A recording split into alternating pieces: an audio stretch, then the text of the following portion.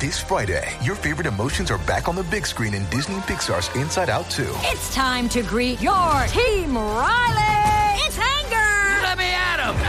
Fear. Safety checklist is complete. Disgust. Ew. Sadness is in the house. Oh, no. Hello, I'm anxiety. I'm one of Riley's new emotions. Disney and Pixar's Inside Out 2. There's a part 2? We're going! Rated PG. Parental guidance suggested. Only in theaters Friday. Get tickets now. This is Pop Culture Confidential, and I'm Christina Yerling Biro.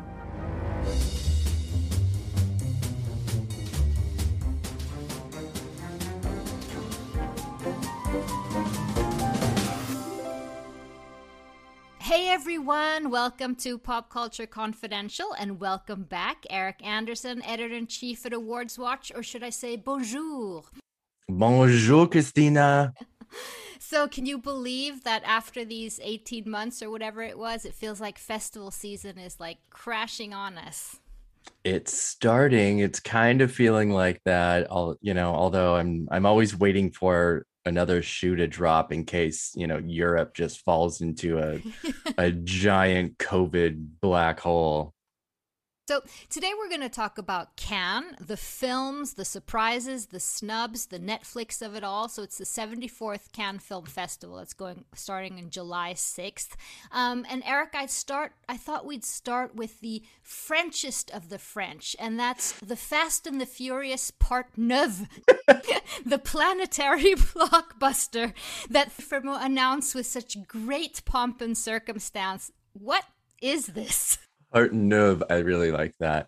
Yeah, it's really funny because it's a film that's already screened for some critics, at least over here, and it's already been released internationally. So it was not really on a lot of people's, short list of what this planetary blockbuster was going to be. So it seems a little weird, but the out of competition and special screenings and opening night things that can have often had a weird flavor or tinge to them that doesn't feel very Cannes. Do you really think that this would have been part of Cannes in another year? The Fast and the Furious franchise? No, Everybody wanted or half expected it to be Dune, but that's going to be a Venice title. In general, what did you feel about the Cannes announcement this year? Well, speaking of French, it's a pretty Frenchy French lineup. It's fine. I'm Your enthusiasm is just it's fine, I guess. I'm not super excited about it, honestly. There are things that are obviously really exciting. Annette, Benedetta, A Hero, which is something I'm absolutely keeping my eye on because my early Best Director predictions have Asghar Farhadi in it. And I was like, all I need is to make sure that it has an appearance in competition at Cannes, and I will lock it in. And here it is. So I feel pretty good about that. Yeah, Asghar Farhadi he's been Oscar nominated and won a few times, right? But he's only been officially nominated for screenplay because the film wins for international feature film or foreign language film at the time still don't go to the director. They do officially go to the country, even though the director gets their name on it. It's still such a weird gray area, but officially directors are not Oscar winners for foreign language film or international feature film. What was the screenplay? Separation. And again, there are good titles here. Sean Baker's Red Rocket. Justin Kurzel, I think, is really going to be an interesting choice. Apichat Pong, Tai Jo, Memoria with Tilda Swinton. I'm really excited for that. The French Dispatches, we knew that was going to be there. The Sean Penn, we kind of knew was going to be there at least a couple of weeks ahead. Mia Hansen Love. There's still only 4 female directors of 24 in competition titles, and they kind of acted like it was a big deal. And I'm like, whatever, it's not. Please don't pat yourself on the back so soon. Let's take a look at some of these movies that you mentioned a bit more in detail, just a few of them. You mentioned Annette, which is Leo Carax. That's the opening film. Tell us a little bit about that. Well, it's a musical from the Sparks Brothers, who are going to have a pretty banner year because they also have the Edgar Wright documentary on them. I think that premiered at Sundance to extremely good reviews. It's coming out from Focus Features this summer. I really liked it, and I'm not someone who knows a lot about the Sparks, so that was like I know of them, but that was a big introduction for me. Exactly, and it was, I think, for a lot of people. And the timing's going to be great because the documentary is a summer release, and then Annette is in the fall, well, late summer, early fall. So I think the people will be able to kind of make that connection. But it's Adam Driver and Marianne Cotillard, and I just think it looks pretty cool and fun and weird. Beautiful poster. Yeah, the poster's gorgeous. But yeah, I don't expect it to be anything other than kind of magical and fun and cool and offbeat and weird. How would it not be? Okay, what about The Sexy Nun, Paul Verhoeven's Vendetta? Who does not want a sexy lesbian nun from Paul Verhoeven? I certainly do. I do. Yes, and IFC Films bought it up, ahead of. You were like, Cannes. oh, I want to see the fancy Tilda Swinton one. I'm like, crazy sexy lesbian nun. Let's go. Hey, no, I'm all about that. I'm a huge Paul Verhoeven fan, so I'm really really excited for this. And again, it's IFC Films or not, which is wonderful. I love them. I don't see a much of a place for this outside of being a kind of a big cinephile favorite. You don't see this one getting Oscar buzz. Hey, I hope so. We might be in a totally different era of the Oscars, so but I won't count anything out. How about that? It's going to be super interesting to see Paul Verhoeven back. Mm-hmm. And then we have Sean Baker, which I'm so looking forward to. His first movie after Florida Project, which I loved. Red Rocket, I know nothing about it, except for that it's a real story of a porn star. Well, not exactly. Simon Rex is in it, and he was kind of this MTV star back in the, I guess, 90s or 2000s. And then, released some very naked photos and videos, and it kind of derailed him a little bit, which is stupid, but it did. And so this is going to be derailed his career. Yeah. Yeah. I mean, as much as it was what it was, I think there's going to be a lot of interest in it. Some of it's going to be a little gossipy isn't the right word, but a little voyeuristic, I think, maybe, to see what this is. And but I'm sorry, it's a narrative film, not it is. Yeah, okay. Mm-hmm. Yeah. And I don't really know much about it either. So I'm super curious, and I really love Sean Baker. So me too. And someone we do know is Sean Penn. Is he sort of back doing not documentary style political or sort of Colombian drug lords or whatever he's been doing for a while? I think it's going to be a little bit of all of that. I mean, The Last Face was just an absolute disaster. They love him though, and that is Cannes to a T.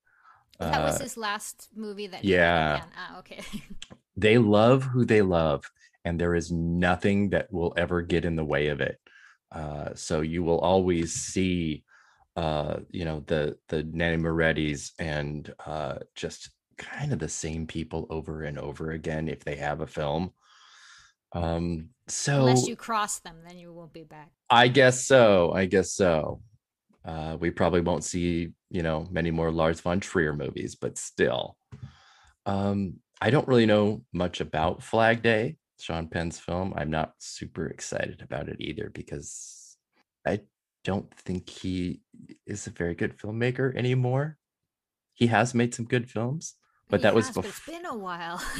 It was really in his before he really shifted focus to political and philanthropic and humanitarian stuff, which a lot of that is incredibly great.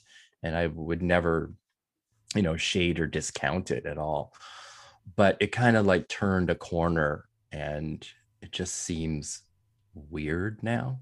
I don't know. Interesting to see what happens with that one. And then you mentioned, of course, the French Dispatch, which has been mentioned and mentioned. We've talked about that, you and I, for a year and a half. But I'm really looking forward to Wes Anderson's new movie, as I always do. So I'm hoping that that's going to be. The trailer looks really good. Timothée Chalamet and a whole host of people. Any early buzz? Or not really. I mean, this is this was supposed to be at Cannes last year. If everything had happened normally and no pandemic, this would have been a premiere last year. So it's kind of been just sitting around, and luckily it's a Wes Anderson movie, so it doesn't have to exist in any timely fashion because it exists in a sort of timeless fantasy. Wes Anderson's world. Yeah, it's in the Wes Anderson universe. So yeah. And here's one I'm really looking forward to, and that's Mia Hansen-Løve's Bergman Island, which stars Tim Roth, Vicky Krieps. It's about an American filmmaker couple who travel to Fårö, Bergman's Island, where they're both, I guess, writing their features. And the thing that I think could be really interesting about this is that Mia Hansen-Løve was either married to or together for many years with Olivier Assayas, who behind Personal Shopper, if you've seen. That's interesting. Yeah. If that, if this is sort of a marriage story type personal I don't know how story it's for not. her. I don't know how it's not going to be. And I think that's one of the most alluring things about it, besides, the fact that Vicky Krieps needs to be in like more movies all the damn time. I'm always so mad that Phantom Thread didn't like explode her into, A-list territory, because she's just so fantastic. She's the best. She's in a few this year though, right? Yes, she is. I just want her in more like high profile stuff for more people to see. But I'm really excited for this. We talked about A Hero, which I thought was really interesting. These are in competition, right? The ones. Yeah, everything we're talking about so far are in competition films. Yeah. Talking about, since we were sort of in Swedish territory, not Bergman's not a Swedish film, but I thought Ruben Östlund's new movie was going to be at Cannes.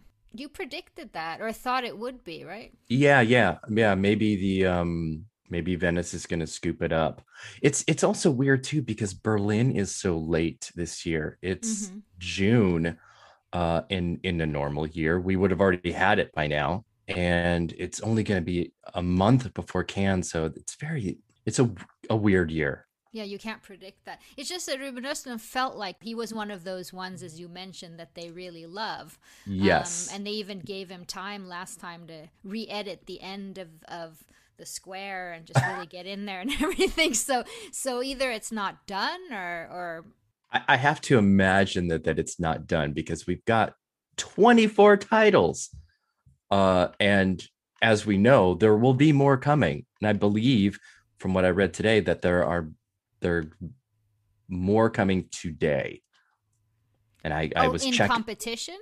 Possibly, yes. I was hoping that they were going to get announced before we started. I keep looking, but yeah, there should be some new announcements today. The Fast and Furious Part 10. Yes, yeah, they're gonna take it out and put it in competition instead.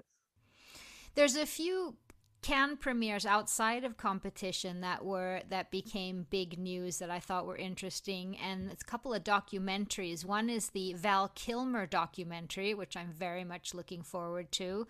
Oliver Stone's JFK Revisited, because he's never done that before. This is a new topic for him. Another four-hour JFK. And then Andrea Arnold's Cow. Honestly, and this is a brand new section this year, this Cannes premieres, this is the most exciting group. Right? It's fantastic. Andrea Arnold, Cornel Mandrusco, Matteo Almrich, Hong Sang-soo, Eva Husson. This is a really, really fantastic selection that I think Charlotte Gainsbourg, oh my God. I mean, there's like Yeah, I think Charlotte Gainsbourg, a movie about her mom, Jane by yes, Charlotte. That sounds like, ooh, I'd run to see and that one. her directorial debut. I think almost anything in this section could easily have been in competition in the regular section. Now, what's the reason for that? Not putting him there. Let me. All right, so Frimus added this new section called Cannes Premiere, designed to give returning Cannes favorites and auteurs a place to screen new work outside of competition. And then he describes it as films that could have been part of the official competition. We didn't want them to screen anywhere else. And that's, a lot of that is, the same thing we see every year with all of the heads of the festival that are sword fighting with each other about who gets to premiere what movies. So this was created really, I mean, it's a big cheat, to be honest. It's a really big cheat, because if you wanted to put them in competition, then you would have. But no, you created an entirely new section just to have them so that other people couldn't. And that's just shady as hell. He just is cock blocking those movies. Everybody. Barbera must be just like, fuck you, Terry. that I see the best reality show ever. Can you imagine? With all I would love that, actually, to see Cameron Bailey and Alberto Barbera and Terry Fumio just like in a house together. Jumel is mine. Yeah, I want to see like a Big Brother house of those three just like fighting over who gets in. But this section's awesome. I think this is the most exciting section of the entire festival. The fact that there's a Val Kilmer documentary and lots of Val Kilmer, there was just a while back an incredible Val Kilmer article, and I think it was in the New York Times. Mm-hmm. What do you make of his resurgence? I'm pretty excited about it. It is 40 years of his own, video and documenting of his own life. I think there's probably a lot of people who, don't really know what's going on with him or his cancer or why he looks the way he looks now. And with the new Top Gun coming out, which was, supposed to be last year. Again, the timing is going to be really great, I guess, is the word I could use for it, to give him that sort of resurgence. But I'm really interested in this movie too. I hope it's touching, and I hope that it's, dramatic and not sappy. I'm looking forward to it. I'm really looking forward to it. And I'm glad that it's here.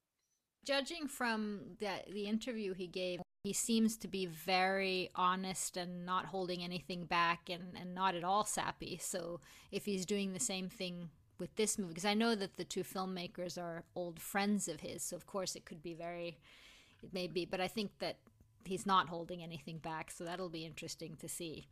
He was not the most well-liked person in the 90s. Yeah, exactly. I think that's why it could be really interesting, and not like some kind of strange revisionist thing, but extremely honest. I would love that. I hope it's that. I hope it's that too. So someone who will not be cock-blocked is Ted Sarandos. Tell me about the whole Netflix thing. I gotta say, Fremu's comment was so shady about Netflix that they acted like, oh yes, of course you can play here, Netflix, but you're going to be out of competition. He acted like he was being like really benevolent and giving them, please bow to me at the bottom of the stairs of the Cannes Film Festival. I just thought that was, his phrasing was just really shady. Patronizing. Yes. So of course they're going to say no. Yeah. What they offered Netflix was, you can come here with your movies, but you won't be in competition, because the French government rule is that to be in competition, you have to be screened theatrically in France. And Ted Sarandos says, no. No. And, that's the kind of thing that is way above the festival. So there isn't really much that the festival could do anyway. So screening out a competition is the only and best option, but that would never be enough for Sarandis.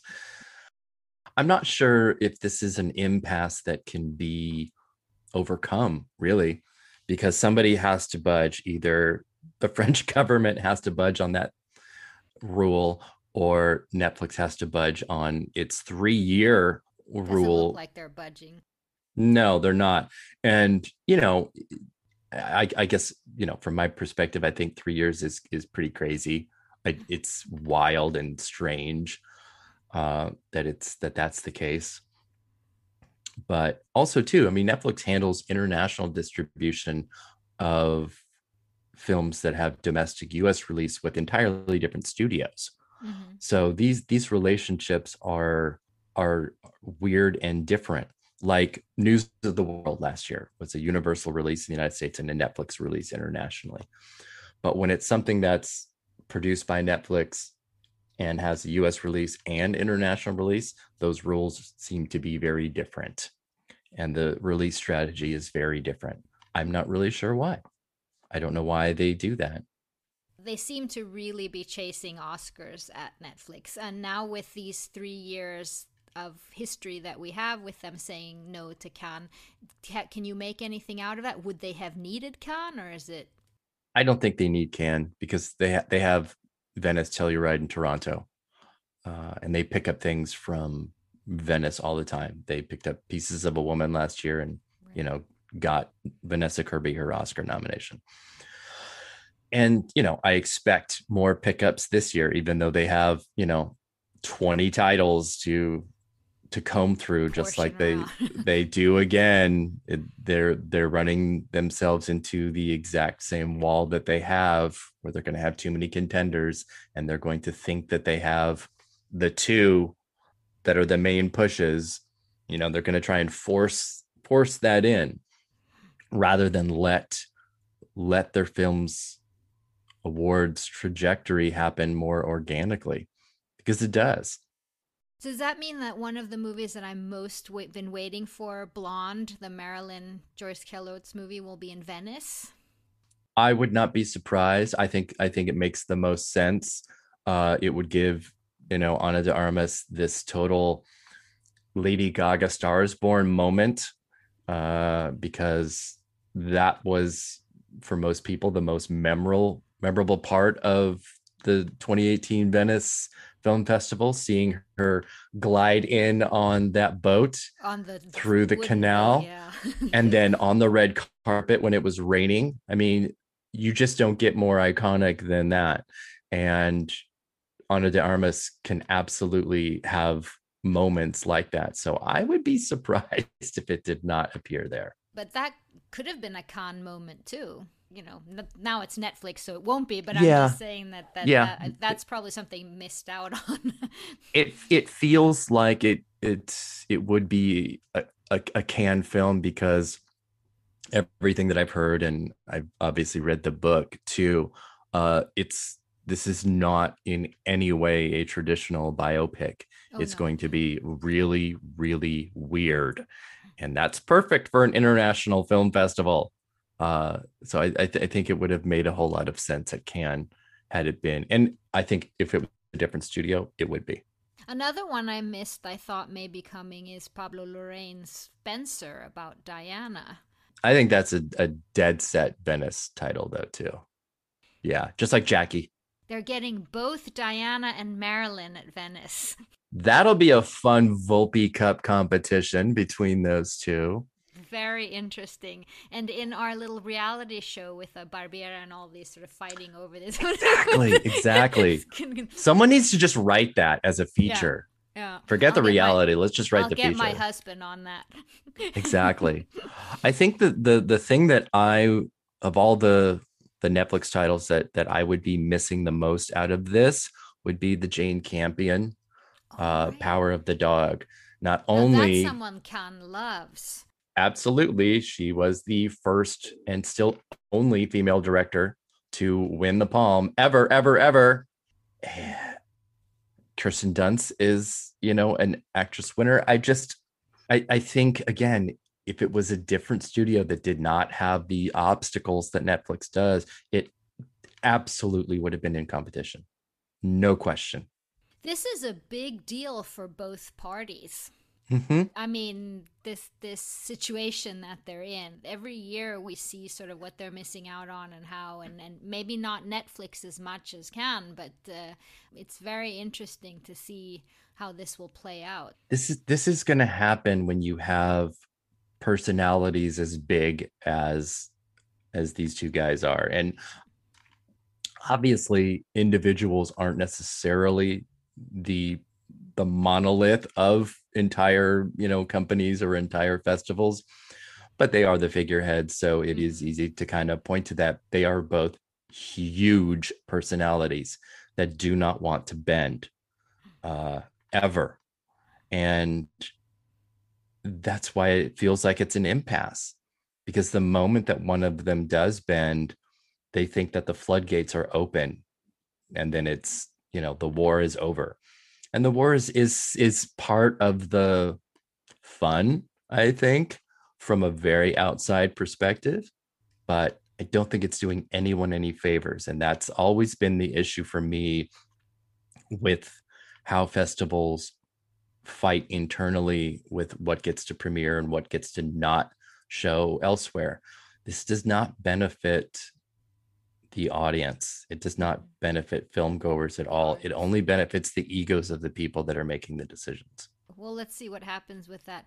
Okay, before we wrap up, anything else here that I've missed that because we do have other sections, Directors Fortnight and Critics Week. I think the big news out of Directors Fortnight obviously was Johanna Hogg's Souvenir Part 2 making its appearance, very anticipated. So I think that's going to be one of the really big titles.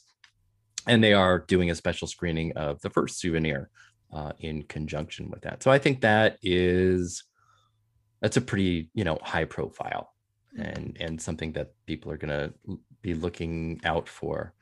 Let's see. Look at Critics Week. French. Woo! Goodness. Ready, Frenchie? Yeah. And I do not say that to be, xenophobic or mean or anything like that at all. Just to echo what I was saying earlier, that I think a lot of this is because the lack of security with travel and people just not knowing what it was going to be. And so that's what we're seeing. I think we should have jury announcements pretty soon. Spike Lee is head of the jury, right? He is. That we know. And we know that Jodie Foster is going to be honored at the opening ceremony, a sort of career honor. Yes. And yes. then the rest of the jury will wait and see. I love the jury lineups. I desperately want to be a fly in the room of those deliberations. That's I remember Act 2 of our movie. It is. So I remember the first year that I went to the festival in 2013, and that was Spielberg as the head of the jury. The seating that I had, because I had a very good friend and we got, amazing passes and all that. We were seated in the row one over from where the jury sat for all their screenings. So I spent a great deal of my time analyzing the responses to the jury watching stuff. And it was absolutely thrilling. It was wonderful. I was watching Nicole Kidman and Christoph Waltz constantly, chattering back and forth because they always sat together in their row. They were always next to each other and spent a great deal of time talking with each other. And it was absolutely just an unforgettable experience, being able to feel just a little bit inside on what was going on. And what movie did win Palme d'Or? Blue is the warmest color. That was that. No, that was later. That was later. That was Oh my God, I'm getting my years mixed up. 2013 was Tim Burton and it was Uncle Boomy. 2018, I went to, oh my God, where's my brain? I went 2013, 2014, and 2018. So that was the year Blue is the Warmest Color with Steven Spielberg as the jury president. That's an experience, but will you not going this year? I am not. I have somebody that's been going for me that's already over across the pond. And I'd love to, but as an American on the West Coast, the expense is so enormous. Yeah, it's huge. It's just enormous. There'll be more years, Eric. And when we have more festivals, we have to convene again to talk about, especially when Venice comes and, and what their fights turned out to be. Yeah, that's going to be, September's going to be a lot of fun because we'll have Venice, Telluride, and Toronto all really close together. Yeah. Packed. Thank you so much again. Yes, thank you. This is fun. My name is Cindy Burnett, and each week I interview at least 2 traditionally published authors on my podcast, Thoughts from a Page. We talk spoiler-free about their books, so you can listen whether you have read the book or not. And then we delve into things that you most likely won't hear about anywhere else. The importance of the cover design, why they included various aspects of the story, personal details about both the books and the authors' lives, and so much more. You can find the podcast on every major platform and learn more about it on my website, thoughtsfromapage.com. Thanks so much for checking it out.